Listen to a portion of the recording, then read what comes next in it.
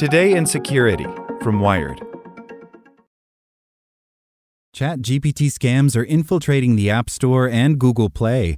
An explosion of interest in OpenAI's sophisticated chatbot means a proliferation of fleeceware apps that trick users with sneaky in-app subscriptions. By Lily Hay Newman. Any major trend or world event, from the coronavirus pandemic to the cryptocurrency frenzy, will quickly be used as fodder in digital phishing attacks and other online scams. In recent months, it has become clear that the same would happen for large language models and generative AI. Researchers from the security firm Sophos are warning that the latest incarnation of this is showing up in Google Play and Apple's App Store, where scammy apps are pretending to offer access to OpenAI's chatbot service, ChatGPT, through free trials that eventually start charging subscription fees. There are paid versions of OpenAI's GPT and ChatGPT for regular users and developers, but anyone can try the AI chatbot for free on the company's website. The scam apps take advantage of people who have heard about this new technology and perhaps the frenzy of people clamoring to use it, but don't have much additional context for how to try it themselves. The researchers first learned about the scam apps after seeing apps for them in news apps and on social networks, but users may also encounter them by searching in Google Play and the App Store.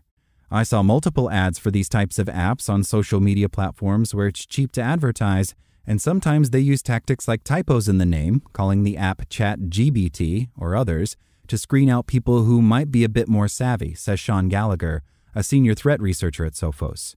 They're trying to screen out people who would do the free trial and then cancel it because it's crap. They want the people who are not focused enough to know how to unsubscribe. Such scams are known as fleeceware, and these apps, which hook victims into paying a regular weekly or monthly fee, are difficult to stamp out because they typically don't exhibit the technically invasive and malicious behavior that would get more explicit malware booted. When scammers submit their apps to Apple and Google for review, the researchers note, they may not include all of the details on the subscription pricing and when users will have to pay to continue receiving functionality. Later, they can revise their demands without changing anything about how the app is engineered. Google and Apple provided mechanisms for developers to offer in-app purchases, both one-time fees and recurring charges, and these companies get a cut every time apps in their app stores collect payments from users. In the case of the Android app ChatGPT, users could download the app for free, but were quickly confronted with huge quantities of ads and could try the chatbot only 3 times before losing access to its functionality and receiving a prompt to subscribe.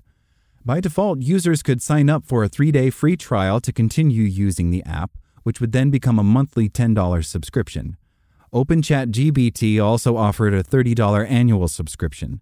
The researchers found a very similar app with a different name by the same developer for iOS in the App Store.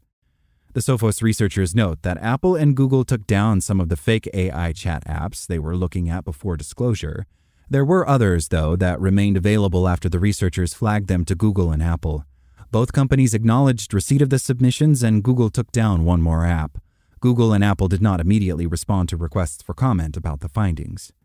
The researchers say they suspect that some of the apps use OpenAI's ChatGPT-3 application programming interface to generate content for users, while others use lower-quality chatbot functionalities. And instead of limiting the user to a small number of queries, some of the apps would truncate responses and give users only a snippet until they started a subscription. Gallagher says that one of the biggest problems with fleeceware is that users don't always know how to manage their subscriptions and don't realize that even when they delete an app, their recurring payments will continue to be active with the service. We define fleeceware as something that charges an extraordinary amount of money for a feature that is available freely or at very low cost elsewhere, he says. And it's effective because even I sometimes wonder, why am I getting charged this much by Apple every month? And it's like, okay, there's the shared family storage, there's Apple Care for my phone, there's Duolingo. You have to be very careful. You have to actively manage subscriptions to apps. Like what you learned? Subscribe everywhere you listen to podcasts and get more security news at wired.com/security.